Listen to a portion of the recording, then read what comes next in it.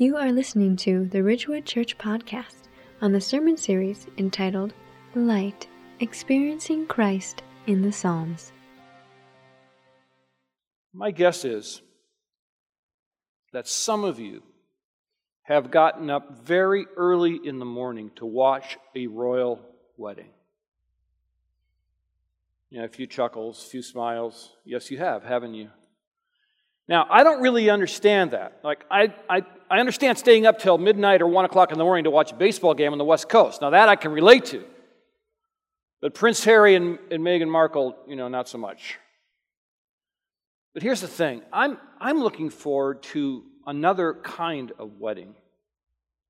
I'm looking forward to a wedding that will be the most amazing event in human history. Because it will be the wedding of the groom, Jesus Christ, to his bride, the church. And it will be amazing. Now, I know that the royal weddings are big business. The last one drew 1.2 billion, that's with a B, viewers around the world. 1.2 billion viewers. But our wedding, with our groom, is going to make that seem small time. Because our wedding is with Jesus, and there are a lot of us. According to Pew Research, there are currently 1.2 billion believers living today. 1.2 billion. And in their estimation, since the church began, there have been 13.5 billion believers. And that number is still growing. And so we are going to be all together at this amazing event. But now's the time to start preparing. It's time to get ready. And we can do that by understanding the truth of who Jesus is, beyond just the baby in the manger. We can do that by honoring Him with our whole lives and giving ourselves totally to Him. And we can prepare by inviting others to come to the wedding. So here's the point. The point is, now is the time to get ready to meet the King. Now is the time to prepare yourself to be with Jesus. Now is the time to get ready for the time when you will see Jesus face to face and you will acknowledge Him as King. That takes preparation, and that's what we're going to talk about this morning. So take your Bibles, if you would, and please turn to Psalm 45. Psalm 45, and if you want to grab that Bible that's in the seat back in front of you, this is on page 471. You can also grab your Ridgewood app as well. We're in this Advent series called Light, Experiencing Christ in the Psalms. And this particular psalm describes the groom in breathtaking fashion. We're going to learn so much about what's waiting for us. And we're going to see that it's time to plan for, train for, get ready for this moment in time when we will be with our groom, Jesus Christ. Now, the metaphor here of a wedding is thick and it's meaningful. But guys, I want you to stay with me here. Because I know you probably don't sit around looking forward to the next wedding you get to go to. Unless, of course, it's your wedding. You better tell your wife that was the greatest moment of your life. But I can assure you that this wedding is not during a Vikings game, not during a Gopher game. It's not on a Saturday afternoon, not on opening day of fishing. It's going to be an amazing event. And we can all look forward to it. Because here's the first truth I want to give you this morning that's contained, obviously, in this psalm. And that is, Jesus is the majestic and eternal King. Our groom is a king. And that's why this psalm is so right for this topic. So look at verses 1 through 7 with me. What we're going to see here is a description of our groom. My heart overflows with a pleasing theme. I address my verses to the King. My tongue is like the pen of a ready scribe. You are the most handsome of the sons of men. Grace is poured upon your lips. Therefore God has blessed you forever. Gird your sword on your thigh, O mighty one, in your splendor and majesty. In your majesty ride out victoriously for the cause of truth and meekness and righteousness. Let your right hand teach you awesome deeds. Your arrows are sharp. In the heart of the king's enemies, the peoples fall under you. Your throne, O God, is forever and ever. The scepter of your kingdom is the scepter of righteousness. You have loved righteousness and hated wickedness. Therefore, God, your God, has anointed you with the oil of gladness beyond your companions. So there's a tremendous amount of hope and joy contained in this psalm. It is a psalm that was actually written for the wedding of a king, but it's in the category called royal psalm. It's in that, meaning that it looks beyond the king, this temporal king, to Messiah, Jesus Christ. So we can read Jesus into the words of the psalm. And the psalm also speaks insightfully about us, the bride of Christ, those 13.5 billion of us that make up the universal church. It talks about us being forever joined with the groom. But more specifically, we understand that it's a gift and an honor to be with the groom, Jesus Christ. And we get a glimpse of how much he loves his bride, how much he loves the church. In the book of Ephesians, Paul writes about this. Husbands, love your wives as Christ loved the church and gave himself up for her, that he might sanctify her, having cleansed her by the washing of water with the word, so that he might present the church to himself in splendor, without spot or wrinkle or any such thing, that she might be holy and without blemish. This is the groom and the bride. He loves us so much that he will purify us so that we can live with a holy God. The truth of the matter is, the bride cannot be holy on its own. We can't just decide to be holy. It is a gift from God who purifies us so that we can live with him. We can be attached to our majestic King forever. And so he is the King. And it's time to prepare to meet him. The Bible says very clearly that he will come back for the church. And so we don't know how much time we have.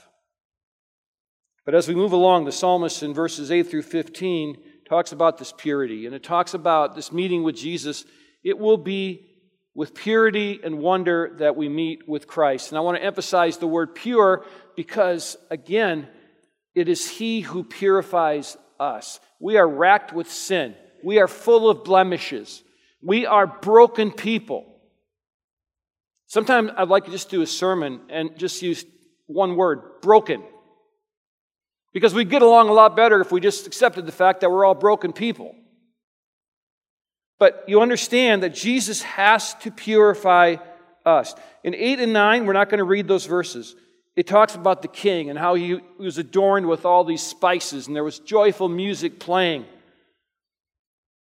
But in verses 10 through 15, the meeting of the two, the groom and the bride, is seen, turning attention to the bride. Look at verse 10. Hear, O daughter, and consider, and incline your ear. Forget your people and your father's house, and the king will desire your beauty. Since he is your Lord, bow down to him. The people of Tyre will seek your favor with gifts, the richest of the people. 13. All glorious is the princess in her chamber, with robes interwoven with gold. In many colored robes she is led to the king, with her virgin companions following behind her. With joy and gladness they are led along as they enter the palace of the king. This is the bride honoring the groom. This is the church honoring Christ. And this bride honors her groom. And so we can prepare to meet Jesus by honoring Him with our lives, honoring Him with our devotion, honoring Him by being submissive to Him. And if you look at this wording carefully here, the psalmist gave his instructions to the bride before she was led into the king's presence. He instructed the bride to follow the groom, the king, while forsaking all other people. It was to be only him. She gave herself completely to him. He explained this because the king desired, and there is a stronger word in the Hebrew, the king is enthralled with her beauty. And so she should honor him and him alone. Have you ever even considered this? That Jesus is enthralled with the beauty of His church. And sometimes I think we have this picture of Jesus, oh man, I got to put up with those people. Like, this isn't what I intended the church to be. Jesus is enthralled with His church. He loves the church. He loves us. This is one of the reasons that I believe in the local church. I'm passionate about the local church because we are the bride of Christ. And He is enthralled with this church that He has put together. And then within the bride's procession to the palace, she is to be submissive to Him. The wording in verse 11, since He is your Lord, bow down to Him.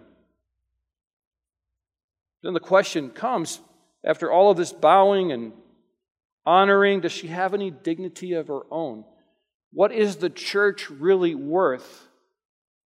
The truth of the matter is, she has incredible dignity and new life because the king's subjects become her subjects. His splendor becomes her splendor. She is united with the king forever. She lives forever in the palace of the king. And so you can begin to see a little bit of how our future begins to lay out in front of us. The Lord's splendor becomes our splendor. His dominion becomes our dominion. His universe becomes our universe. Our future is right in front of us. And it's so interesting how the psalmist here deals with the distractions of Tyre in verse 12. They'll seek your favor with gifts.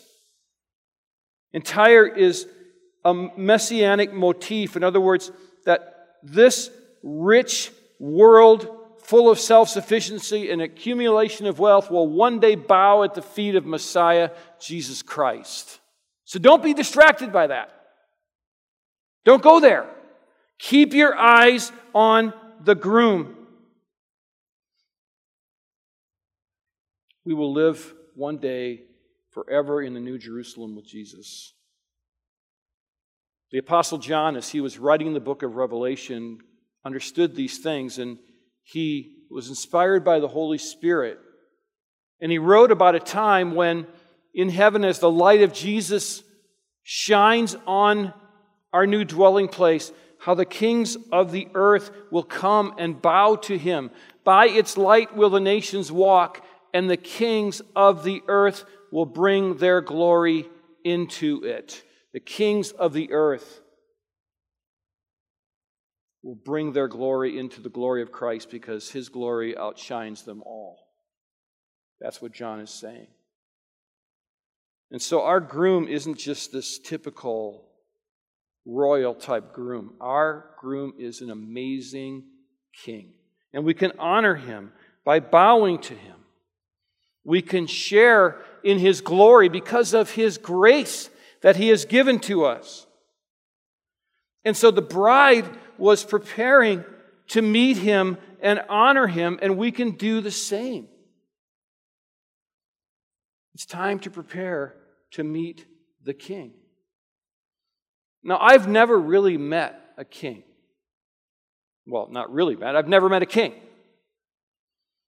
My guess is when you're about to go meet the king, you prepare for that. Wendy would take me to Kohl's.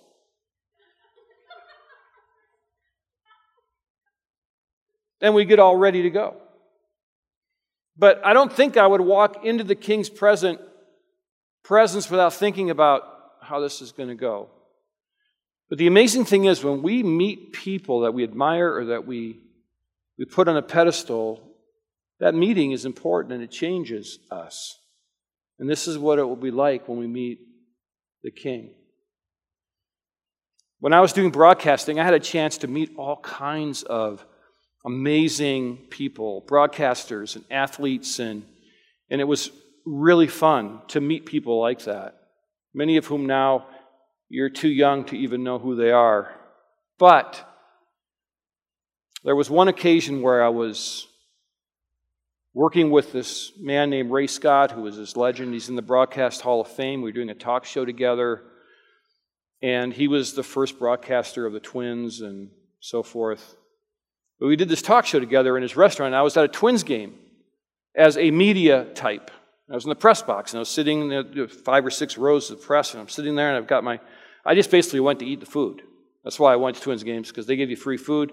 So I was eating my food, and I looked down. Right in front of me is Bob Costas. Many of you know Bob Costas from the Olympics and NBC Sports.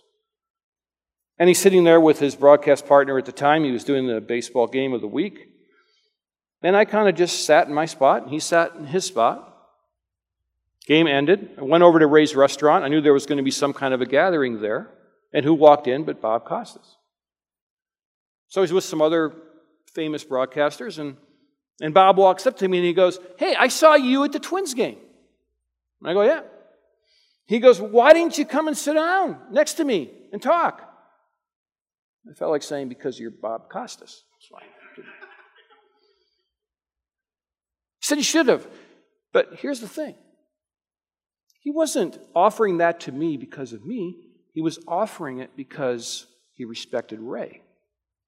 And if I worked with Ray, then I was good in his book.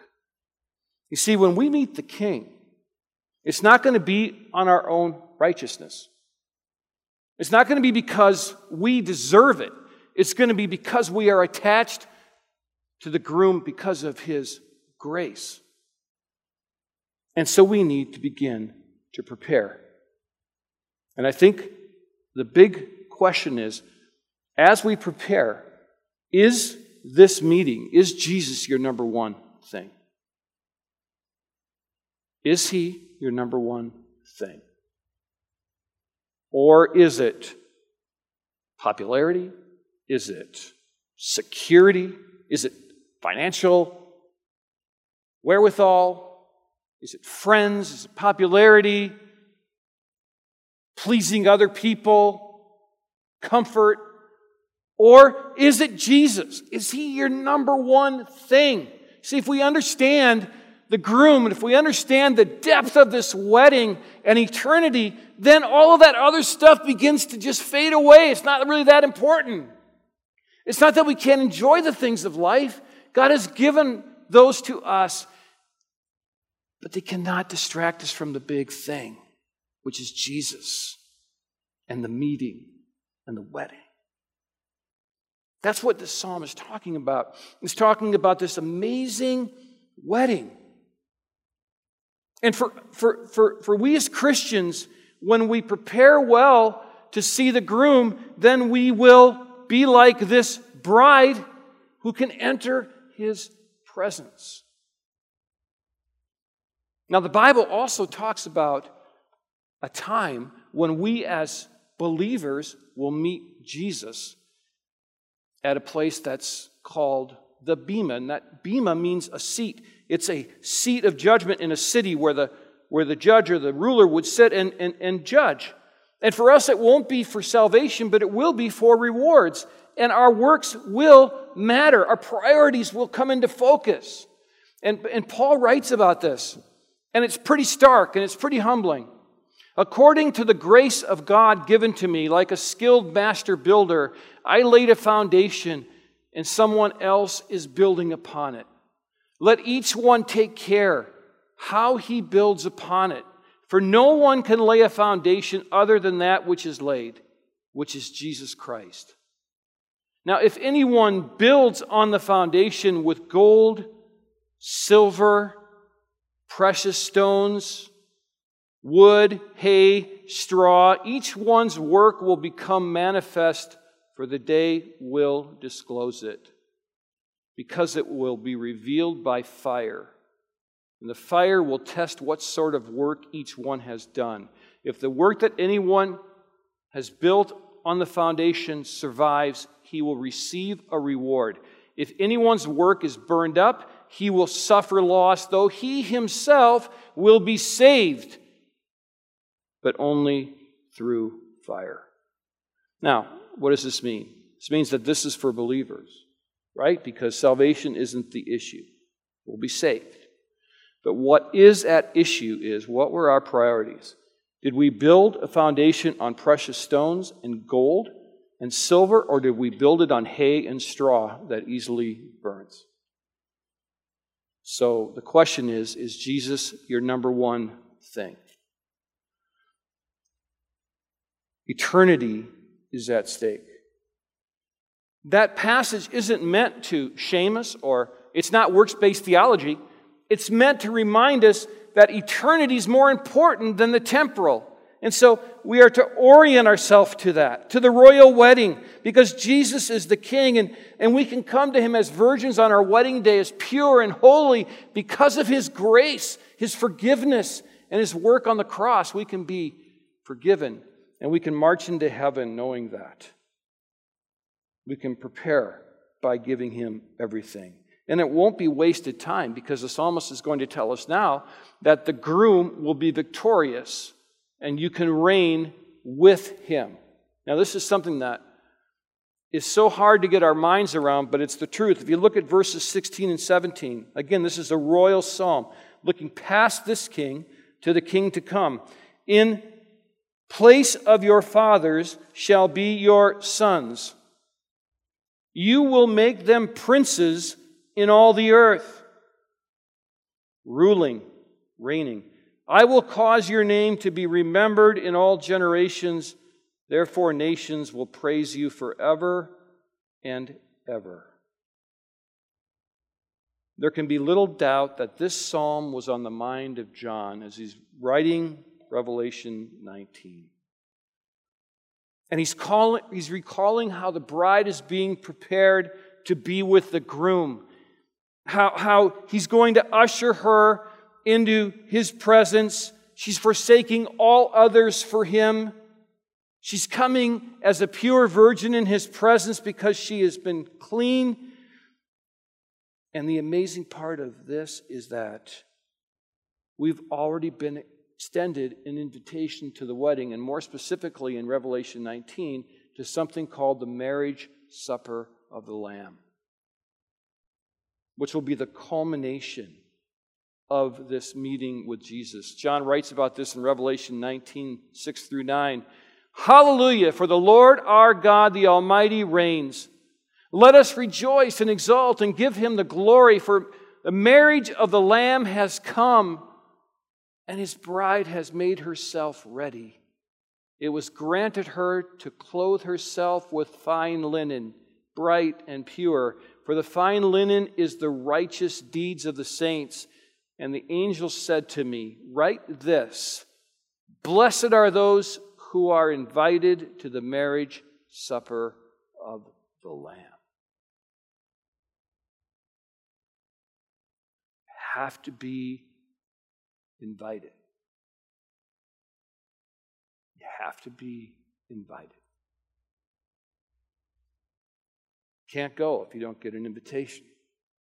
The marriage supper of the Lamb are for those that follow Jesus Christ. And so it's important to have the right priorities. It's important to prepare for our meeting with the King.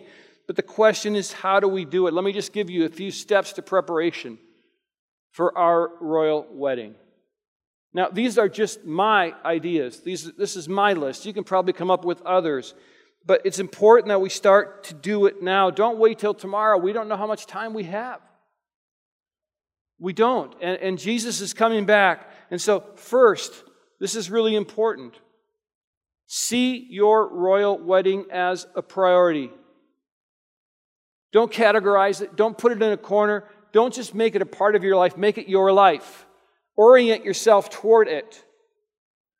Make God your number one thing in your life. Don't be distracted by Tyre, the richness of the world. Don't let yourself be taken off track. It's too important.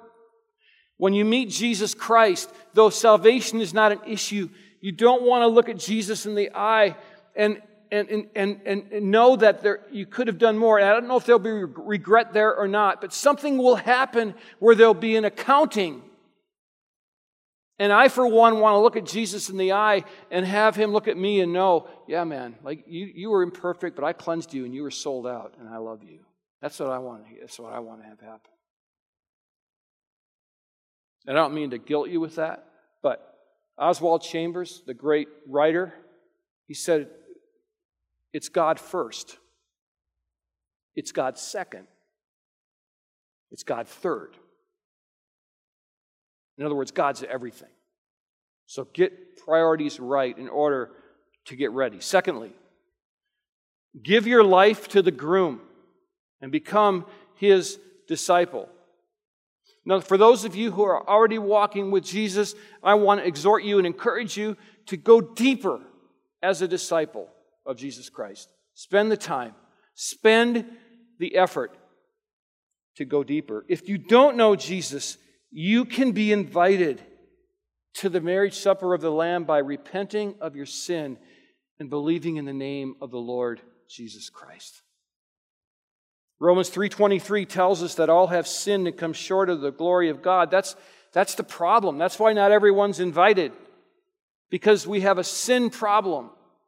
We are broken because of what happened in the Garden of Eden when Adam and Eve rebelled as representatives of the human race. And so now, hanging over all of this is this cloud of sin and death. Man, I was standing here yesterday doing the funeral for a 9-year-old girl. That's not supposed to be the way it is. We're all touched by this brokenness and death, and the only hope is to deal with the sin problem. Because Romans 6:23 tells us that the wages of sin is death. And so we can't talk about people getting saved if we don't know what they're being saved from. And the Bible's very clear that if we don't deal with sin, it leads to eternal separation from God in hell. That's just the reality. I know when you say the word hell, everybody calls you a fire and brimstoner. Let me tell you something, man. It's a reality. You better get serious about it. And every day that goes by doing nonsense and distraction, people are dealing with this sin in a way that we don't want them to. But that same verse, it's so exciting. But the free gift of God is eternal life through Jesus Christ our Lord. Free gift by simple belief. And through that we can have freedom. Freedom from all of the stuff that just drags us down, from shame and oppression and addiction. And we can have freedom and joy and wholeness. But more importantly, we can live forever. And we can go to the marriage supper of the Lamb. We can go to the wedding. Not because we've done anything, but we've simply believed. Jesus was calling people to belief. When he dealt with people one-on-one, when they were sinners and they had done terrible things, he would tell them, don't sin anymore, but he would more call them to belief. He would call them to belief. And so this morning, you have an opportunity to become a disciple, but you have to understand who Jesus is and walk in to that belief. And then the third thing I would say as you prepare for the wedding is to get into Christian community. Man, carpool to the wedding. Get with people who are going the same direction you are. Get with people that care about the things that are important. Get with people that can keep you accountable. And so as you move toward that marriage supper, you will do it in a way that honors God and honors others. And then here's the last thing I would say is use Christmas as a time to honor the eternal King. This is a perfect time of year, not only for our own introspection. As we think about a village that Jesus came into, this backwards, out-of-the-way place called Bethlehem, and God incarnate, God became man, and in this whole incredible redemptive play kept moving along for us. Not just to think about that, but to think about what Chad said. Who can we help be invited to the wedding? Who can we give RSVPs to that they can fill out, be a part of this? And that's why when you walk out of here today, we're going to give you this card. And I'm going to challenge every one of you today. I want you to take 10 of these. You think, 10? It won't take you that long to distribute 10 of these. Take 10. Man, we could reach 4,000 or 5,000 people with an invitation if you do that. Because this is such an easy way to say, you know what? God loves you. We got this thing going on at our church. It's going to be really cool. We're going to do candles. The music's going to be great. The pastor's not so good, but everything else is going to be really good. I know that the royal weddings are big business and they're really cool, and I don't really get it, but a lot of people do. But here's the important thing, is there will be a wedding that is surpassing all other events. It's with the groom, Jesus Christ. I don't want you to miss it. I don't want you to come up short. I don't want you to regret. I want you to live your life fully for Jesus. So why don't you just take a minute and bow your head and just think about where you are. And I want you to, as you meditate on this, I want to ask you 2 questions. Number 1, are you prepared to meet the King? For believers, are you putting Jesus number 1? And if you aren't a follower of Jesus, are you willing today to repent of your sin, to say you're sorry, and believe in the name of Jesus? Just think about that for a minute or 2, and then I'll close in prayer. Thank you for joining us on the Ridgewood Church Podcast. For more faith-based resources or information about Ridgewood Church, visit us at myrwc.org.